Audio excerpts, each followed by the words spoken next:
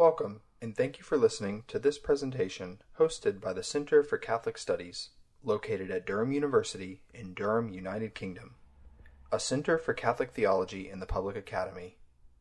For more information, visit our website at www.centerforcatholicstudies.co.uk or follow us on Twitter at CCSDHAM. The following lecture was presented on the 17th of January 2019 by Dr. Simon Francis Gain, Regent of Blackfriars Hall at the University of Oxford. The lecture was given as part of the Catholic Theology Research Seminar Series and is entitled, "Is Christ's Beatific Vision Defensible Today?" The question I chose for the book is a very specific one.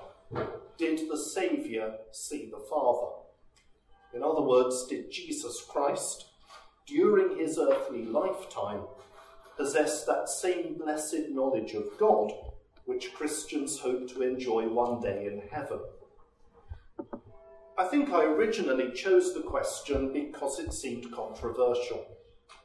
Different answers were given to it by Catholic theologians during the course of the 20th century. There was a massive shift in the middle of the 20th century from one answer to another. For the first half of the century, the answer of Catholic theologians was a massive yes. Up to the 1950s, this yes was uncontroversial. There was a strong consensus that Jesus possessed the beatific vision from the very first moment of his conception. He always saw his Father. He always knew the divine essence, God, just as he really is. Everyone agreed that this vision was continuous all the way to and including his death on the cross. However, from this yes being a matter of universal consensus among Catholic theologians, it turned very quickly in the middle of the century into a nearly equally uncontroversial no. The idea that Jesus had possessed the beatific vision was given up by pretty much all Catholic theologians somewhere in the middle decades of the century. During the 1950s and early 1960s, it was the distinguished Jesuit theologian Karl Rahner who really began this shift by proposing to understand Christ's vision in terms of an alternative to the knowledge of heaven. By 1978, Hans Urs von Balthasar could serenely state that Jesus does not see the Father in a visio beatifica. When a group of theologians defended the older thesis in an issue of Doctor Communis in 1983, it was clear that they were swimming against the tide. The first chapter of my book is called "No One Thinks That Anymore," to capture the sense of surprise you would have got at the turn of the 21st century if you'd suggested that Christ had the beatific vision. No one thinks that anymore. That could easily be the response. Defending Christ's beatific vision became difficult, partly because it was so unfashionable. And that was a challenge I wanted to meet. Back in the first half of the 20th century, theologians had generally been following Thomas Aquinas on Christ's knowledge. Aquinas thought that Christ had 4 kinds of knowledge, 1 divine and 3 different kinds in his human mind. Aquinas, of course, held the Orthodox Catholic belief that Jesus is both divine and human. This meant that he has both divine knowledge and human knowledge. Aquinas knew that some people had held that divine knowledge was good enough for Jesus, and so he had no need of human knowledge as well. But Aquinas believed that Jesus' humanity was perfect, and that meant his human mind needing perfecting by its own distinct knowledge. So Christ had to have knowledge proper to his humanity, as well as knowledge proper to his divinity. And Aquinas saw this knowledge in the human mind as threefold: beatific knowledge, infused knowledge, and acquired knowledge. Beatific knowledge was the kind of knowledge enjoyed by the saints and angels in heaven. It was the highest sharing in the divine knowledge that intellectual creatures could have. Aquinas consciously took it from the Bible, reading in 1 John 3:2 that in heaven we shall be like God because we shall see God just as he is. See him, that is, in an intellectual sense, see with the mind. Aquinas thought that we'll be able to see God just as he is, because God will share his own means of knowing with us, while our natural means of knowing would be totally inadequate. Our normal means of knowing are the impressions that the world makes on our minds through the senses. God, however, on Aquinas' view, knows everything through himself, through his own essence. God has no body or senses through which he comes to knowledge. He knows himself and everything else through his own spiritual being. And so Aquinas concluded that what must happen in heaven, given that the beatific vision will take place, is that God somehow floods our minds with his own being, with his own essence. And God himself becomes the means by which we know God and lots of other things in God.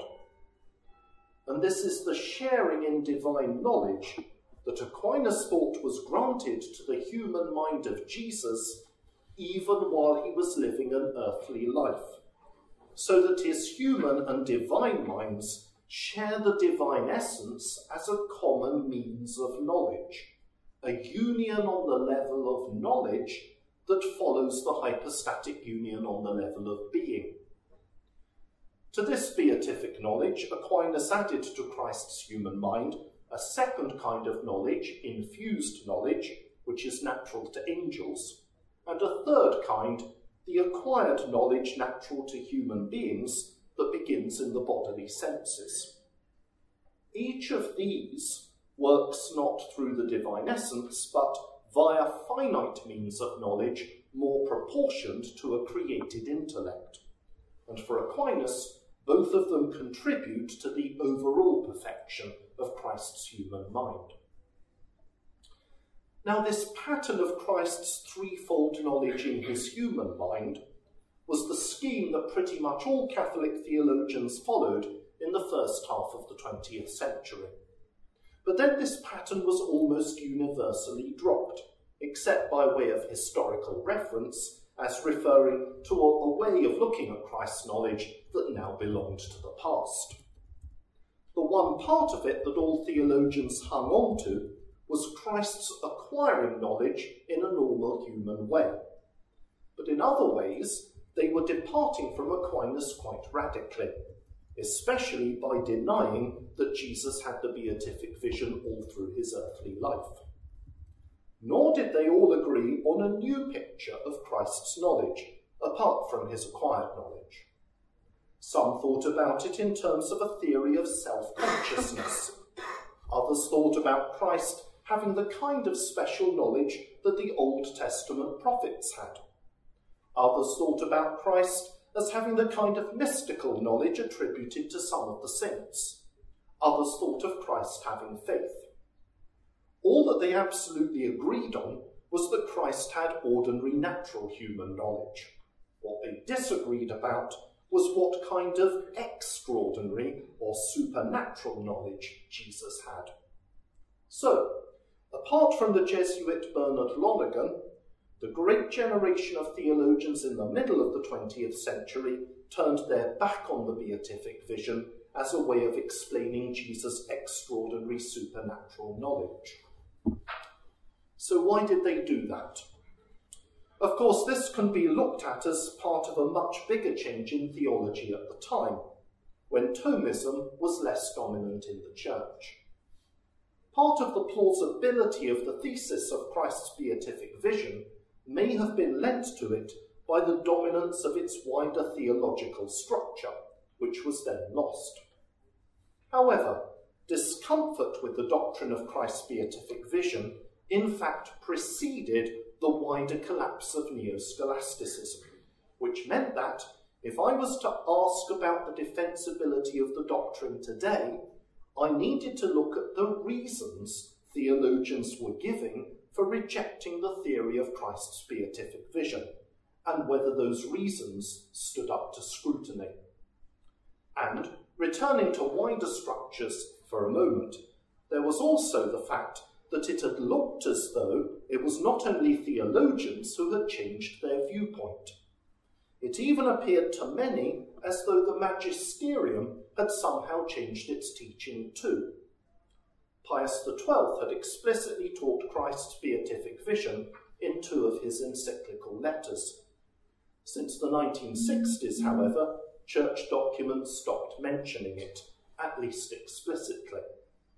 It's not explicitly mentioned in the Catechism of the Catholic Church, for example.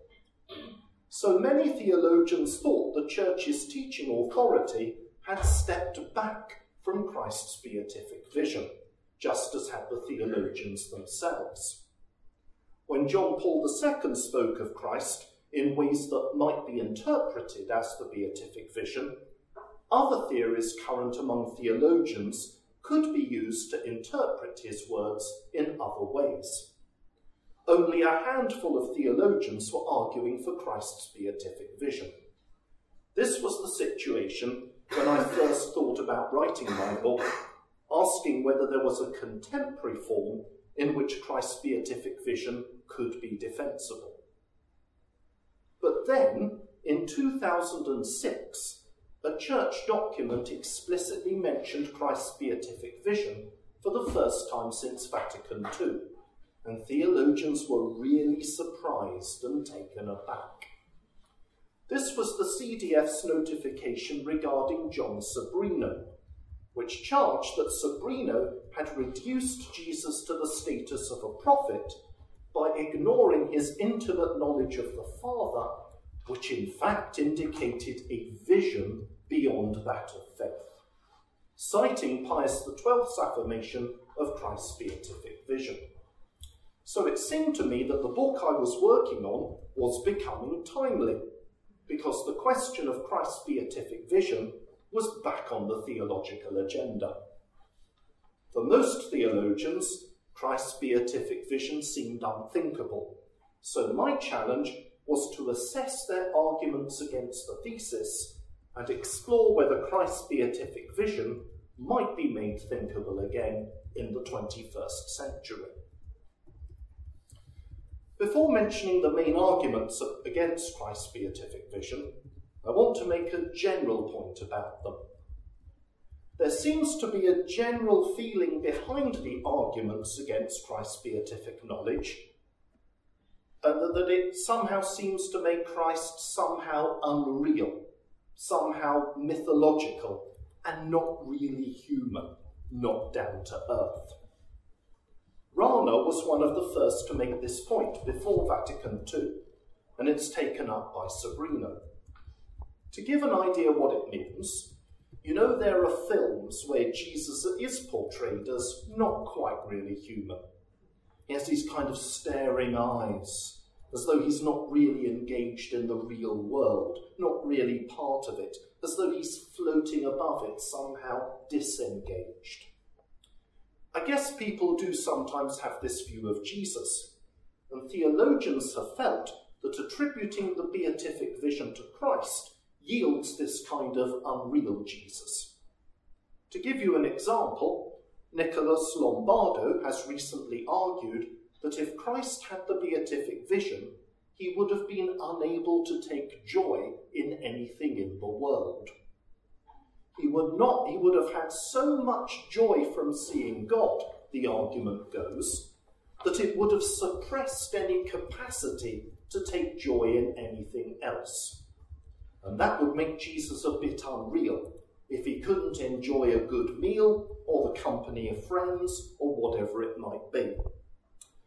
And you can find support for this kind of view of the beatific vision in more Platonic writers, such as Origen. But all this seems to me to be a bit like saying, if you love God, it will take you away from loving your neighbour. And yet that's the reverse of what Christians believe. Christians believe that loving God brings you to love your neighbour more. And what if the beatific vision was like that?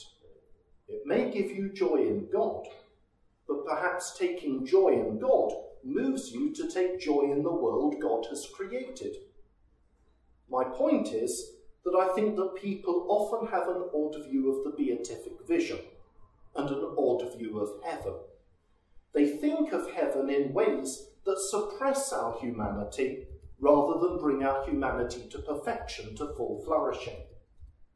And if you have a defective view of heaven as one that will make us less than human, and you project that view onto the earthly Jesus, you're going to think of the earthly Jesus as less than human. But if you have a view of heaven as something that brings us to the full perfection of our humanity, and you transfer that back onto Jesus, you're going to look at Jesus not as less than human, but as fully human, not as unreal, but as truly real. That's just a general orientation around the issue. What are the actual arguments I found theologians using for the most part? One is that the beatific vision is incompatible with natural knowledge, that it would suppress the natural workings of Jesus' mind, including suppressing natural limitations like ignorance. Without these natural limitations, it is implied, Jesus wouldn't have been really human. So in response, I looked for ways in which the beatific vision doesn't create a problem for the natural workings of Christ's mind, but might enhance the natural workings of the mind, making Jesus more perfectly human. The normal perspective is that introducing the beatific vision into Christology introduces problems for the limitations that go with Christ's natural knowledge. However, I show that the introduction of the theory of Christ's beatific vision during the history of theology didn't introduce a problem for limitations in Christ's knowledge. That problem was already there, because the fathers came generally to want to say that Christ's knowledge was full and perfect. And yet in the Bible, there are things Christ says he doesn't know. What I try to argue is that instead of introducing this tension, Christ's beatific vision actually gives us the theological resources for solving the tension. Partly, this is because the beatific vision is not a knowledge that is had through finite images and concepts, reasoning and cogitation, and so it is not in competition with natural knowledge that does take place in those ways. Precisely because it is a knowing by different means, the beatific vision can be seen as cooperative with other means of knowledge rather than in a competition with them where one must win out over the other. Another prominent argument was that beatific knowledge would stop Christ's suffering, because the beatific vision is viewed as an anaesthetic that dulls our pain. Balthasar speaks in that way. So I look into arguments about whether the beatific vision could be compatible with the psychological and physical sufferings that Christ undergoes. What I found is that those who argue that Christ's sufferings must exclude the possibility of his beatific vision do so by engaging with inadequate models of human affectivity, where there is an oversimplified picture of a soul which could only be either happy or sad. Though Jean Gallo, for example, was one of the most thorough opponents of Christ's beatific vision, on this point he never really engaged with Aquinas' more complex picture, which allows for mixed emotions, as well as a certain exceptional disengagement, as well as a general engagement between sense and intellect. Critics of Christ's beatific vision who do engage with Aquinas' account, such as Jean-Pierre Torel and Paul Gondreau, normally find it coherent but unappealing. They accept as coherent the possibility that Christ could have had the beatific vision and suffering simultaneously. They just don't think God would have done it like that. And this reveals something of immense importance to the question of whether Christ's beatific vision is defensible today. Because what emerges as the underlying objection to Christ possessing the beatific vision is that it makes him exceptional. It makes him different from us. Even if one can make the beatific vision survive the objection that it makes Christ's humanity somehow unreal, it must still face the objection that it makes Christ an exception to the rule. In this case, the rule that the beatific vision will always exclude negative passions or emotions. It seems to me that a fault line in contemporary Christology may be how far we are willing to make Christ's humanity exceptional, or how far we want his humanity to be qualitatively the same as ours. The kind of arguments I've spoken about so far have been fairly standard and prominent in the case against Christ's beatific vision, which became a settled consensus among Catholic theologians in the second half of the 20th century. When I started the book, I assumed these arguments were going to dominate the text. But now I want to say a few things about what surprised me in the way the book developed as I went about writing it. First, there is another argument that is sometimes made against Christ's beatific vision, namely that it does not figure in the Bible. Now, you might have assumed, rightly I think, that the Bible is going to be crucial to any question in Catholic theology about Christ's knowledge, because it's from the Bible that Catholicism takes its picture of Christ. However, at the beginning, I was very familiar with Rahner's approach to questions of Christ's knowledge. In the 1950s, Rahner had noted that dogmatic theologians and biblical scholars seemed to be saying very different things about Christ's knowledge. Theologians were emphasizing the perfection of Christ's knowledge, and biblical exegetes were talking about the limitations in his knowledge, his growth in knowledge, and so on, and there seemed to be a tension between the two. But rather than try to resolve this tension and bring study of the Bible and dogmatic theology together, Rahner tried to find a theory of Christ's knowledge in theology that would allow theologians and biblical scholars to go their own separate ways, in good conscience. Rahner replaced Christ's beatific vision with his own theory of Christ's immediate or direct vision, which was based on a logical deduction from the fact that Jesus was God incarnate and from Rahner's philosophical theory of self-consciousness. The upshot was that the theologian could deduce this theory from dogma and philosophy, leaving it invulnerable to anything that might be found in the Bible, because the Bible had nothing to say about Christ's knowledge at this unthematized deeper level. So, being familiar with Rana, I started off assuming that the Bible wasn't really going to be that relevant to my book, because the book was going to be all about logical arguments in dogmatic theology.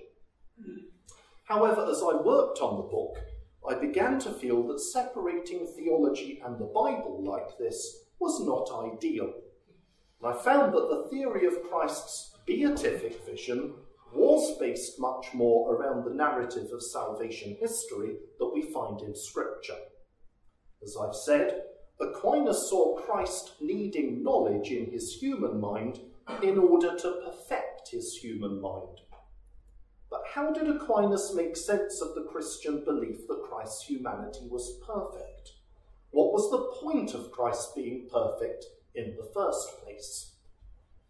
Aquinas thought that Christ had to be perfect because the whole point of Christ was to make us perfect. In other words, it's about Christ being our saviour, the biblical story of him saving us from imperfection and bringing us to perfection in heaven. On this basis, Aquinas thought it made sense for Christ to have a certain perfection, so he might share it with us and bring us to perfection too. Aquinas thought of heaven in terms of, among other things, enjoying the vision of God, which perfected the mind. So he thought of Christ's human mind being perfected by this same knowledge, so he could share it with us, bringing us to the beatific vision through his own beatific vision. So I discovered that Christ's beatific knowledge played a saving role in Aquinas' thought. Sometimes people have thought that Christ must have had the beatific vision just because he was God. If God becomes a human, you've automatically going to have the beatific vision in his human mind. But I don't think Aquinas quite thought that. I think Aquinas thought that, though one can see it would be fitting for an incarnate divine person to possess the beatific vision, God could nevertheless have become human without having the beatific vision. That Jesus did in fact have the beatific vision was a decision God ultimately made so that Jesus was ready to be our saviour. And this is why the title of my book is not Did Jesus Christ See the Father? It's very definitely Did the Saviour See the Father? Christ's salvation and the vision of God. This is because how you conceive Christ's knowledge and how you conceive his role as saviour seem to me to be bound up together. What happened in the middle of the 20th century was that theologians, though they may have accepted that Jesus had the beatific vision after his death, presumably so as to give us the beatific vision in heaven, no longer thought that he needed it during his earthly lifetime in order to pass it on to us. Having it after death was enough. But what Thomists in the 20th century had done was to unpack Aquinas' argument that Christ needed the beatific vision to bring us to it, by looking at how Christ brings us to the life of heaven through this life, the life of faith. So theologians have asked how Christ having the beatific vision while on earth could have had a role in bringing the disciples to faith by undergirding his teaching. Christ is portrayed in the Gospels as a teacher of the kingdom of God, of divine realities, and his ability to be such an extraordinary teacher seems grounded in his personal knowing of God as his Father. So Christians have traditionally argued that Jesus, because he was divine, had divine knowledge, and that enabled him to teach divine things. But we we should also note that in the Scriptures, Jesus clearly taught in a human way, using human images, ideas, and stories. So Jesus' human teaching points to his human mind being active with human knowledge in that process. At this point, we start to ask questions about how Jesus' human mind was related here to his divine mind. How do we get, or how did Jesus get, from divine knowledge in his divine mind to the extraordinary knowledge he has in his human mind, which he passes on to the faith of his disciples? There are various ways theologians have gone about speculating on the relationship between the divine mind and the human mind. And contemporary philosophical theology has looked at this in terms of Freudian psychology, information technology, and supposed parallels in science fiction, such as a superhuman invader of Earth from outer space taking over the mind of a human person. But what I suggest in my book is not so much to look for analogies from elsewhere, whether the psychology of a divided mind or whatever, but to look for an explanation of the relationship between Christ's human and divine minds in terms of what Catholic theological methodology calls the analogy of faith, where one item of belief is explored in the light of another. In this case, looking at the knowledge of the earthly Jesus in the light of the eschatological knowledge the saints enjoy in heaven, and seeing in the beatific vision a way in which the human mind can share in the knowledge of the divine mind, something which can help in enabling the human mind to have a role in teaching and bringing the kingdom of God to others. Part of what I wanted to do was to show that the beatific vision is a plausible candidate for explaining the picture of Jesus which the Gospels give us, one who teaches us humanly about divine realities. But in order to make sense of this picture of Jesus in the Gospels, we need not simply to show that Jesus had the beatific vision, but to ask how the beatific vision could serve to provide him with knowledge of a kind that is communicably expressible in teaching. After all, the beatific vision is widely and rightly regarded as inexpressible knowledge of the divine essence, which itself cannot be expressed in finite categories or human language. But if this knowledge is inexpressible, how could it have helped Christ express his teaching about divine things? We should recall first that Aquinas sees knowledge of God's essence as including knowledge of God's power, of his effects, of what he creates. Knowing God, the blessed knows something of God's finite effects, in knowing them in God. In my book, I draw attention to the fact that Aquinas thought that some of this content could be drawn from the beatific vision by any of the blessed and given finite expression in ideas and images. And some of this content could then be used analogously to teach even about God. Though Aquinas thought Christ certainly had the power to do this, he, or at least many of his interpreters, do not seem to think that Christ actually did this, since he already had a fullness of infused knowledge. He had no need to draw such things from the beatific vision. Some writers in modern times, such as Jacques Maritain, have argued that this was the very purpose of Christ's infused knowledge, that it enabled him to articulate and express what was unarticulated and unexpressed in the beatific vision. Myself, I do not think that this is the reason why Christ had infused knowledge, because with the beatific vision itself, there comes the possibility of drawing finite knowledge from it. But since there are other good reasons why Christ had infused and indeed acquired knowledge, there seems to be no reason why this knowledge cannot work together with knowledge drawn from the beatific vision to equip Christ to teach in a human way about divine things, exactly what we find him doing in the Gospels.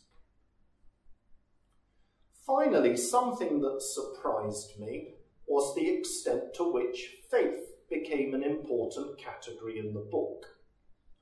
This is because most people, though not all, who take the time to argue against Christ's beatific vision don't think Christ had faith either, so they never mention faith very much in their arguments.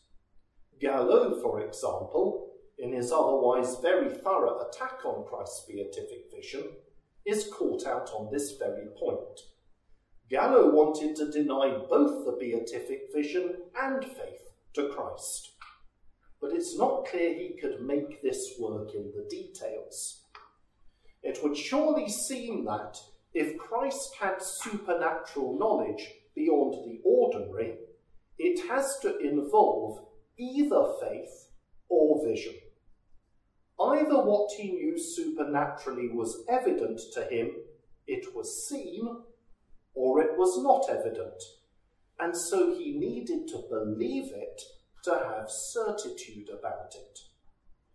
There are theologians who agree on this, and so if Christ has faith, then he can't have vision, and vice versa. This is because faith appears in Scripture as conviction about what is unseen. So one may deduce that if what is known is in fact seen, there can be no role for faith. Aquinas had argued from the fact that Jesus had the beatific vision to the absence of faith in him.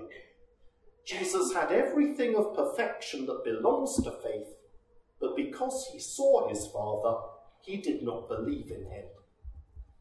What has now entered the debate about Christ's knowledge is this argument in reverse. And Sobrino has argued that because Christ had faith, he could not have had the beatific vision.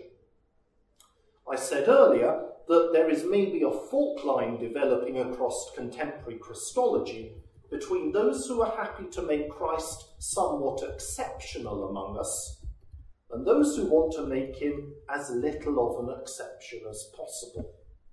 I see this fault line as becoming increasingly specified by whether Christ is granted faith or vision according to a particular theology. For those like Sobrino who want to make Christ as like us as possible, he is said to have faith, just like we do. For those who are happy to acknowledge that Christ had vision, there are important ways in which Christ is unlike us. He is other, with him needing vision in order to bring us to faith. That is not to say that it cannot be recognised that there is a lot to the concept of faith beyond this intellectual point, and that everything that belongs to the perfection of faith cannot be attributed to the earthly Christ. Christ, after all, showed fidelity, obedience, and so on. But that faith is in things unseen is crucial, I believe, to the New Testament understanding of faith, and to affirm it or deny it of Christ specifies a contemporary fault line in Christology. In each case, I think, each position is largely determined on the basis of soteriology. The question is how far Christ needs to be like us in order to save us, and how far he needs to be unlike us in order to save us. The argument of my book makes much of the fact that the New Testament never clearly says that Jesus believed or had faith. There are lots of obscure candidates, but I don't think any of them quite pass. One example is the debate in Pauline scholarship over whether it is our faith in Christ that justifies us, or whether it is Christ's own faith that justifies us. It was by dealing with exegetical debates such as this that I found that I had to do that to argue about Christ's beatific vision. The chapter on faith thus becomes the pivotal moment in my argument, and that I was never expecting. Once I can rule out Jesus having faith, the beatific vision is ruled in, whatever the challenges that thesis might have to face. However, it is a bit more complicated than that. There is also the fact that Scripture, while it never clearly speaks of Christ having faith, never clearly speaks of him having the beatific vision either. And what I've done is to argue that he had the beatific vision nonetheless. So why shouldn't someone else argue that he had faith, despite the fact that Scripture never mentions it? Scripture is silent about Jesus having faith and silent about him having the beatific vision. But I argue that the quality of the silences is different. I don't think it is very significant that the scriptural authors never say that Christ had the beatific vision. After all, the beatific vision is only mentioned a handful of times in the whole Bible. However, faith and believing are mentioned hundreds and hundreds of times, and yet the Bible never clearly says that Jesus believed or had faith. So it seems to me that a theologian has to respect this and lean towards Jesus seeing rather than believing. Saying Jesus had faith when the scriptural authors seem either deliberately or instinctively to avoid saying this seems to me to be theologically illegitimate. With faith such a pervasive category in the New Testament, I think we can reasonably expect that the authors would have said Jesus believed or had faith if indeed they held that Jesus believed or had faith. But they do not. But the silence about the beatific vision does not seem to have the same kind of authority, because the beatific vision was not something the New Testament authors were constantly writing about. So the fact that they do not ascribe it to Jesus does not have the same significance as the fact that they do not ascribe faith to him. It was this that finally shaped my book and gave it something of the feel of a probability argument built up against the background of objections to the thesis I defend, with each chapter title coming from the mouth of a putative opponent. The book divides into two parts, the first part of which deals with objections that say that Christ's beatific vision is alien to a proper understanding of the Catholic tradition. After No One Thinks That Anymore, Chapter 2 is entitled, It's Not in the Bible. Chapter 3, It's Not in the Fathers. And Chapter 4, It's Not Good Theology.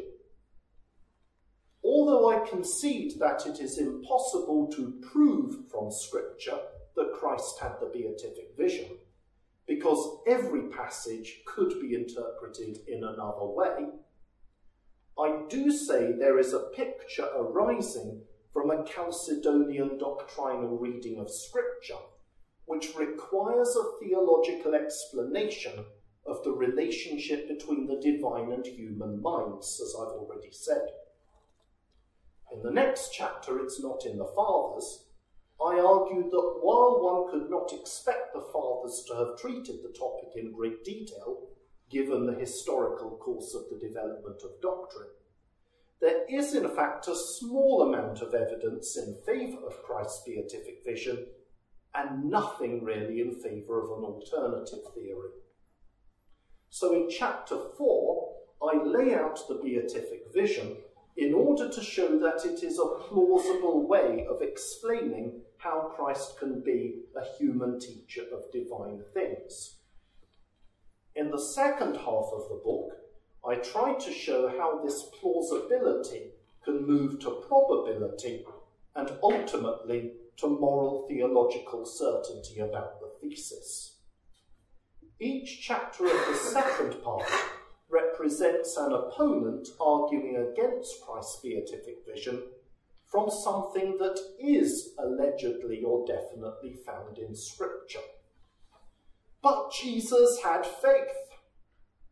But Jesus didn't know. But Jesus was free.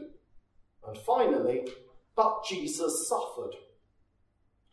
In chapter 5 on faith, I move from plausibility to probability by showing how silence about Jesus' faith in the New Testament weights the theologian in favour of vision, as I've already said.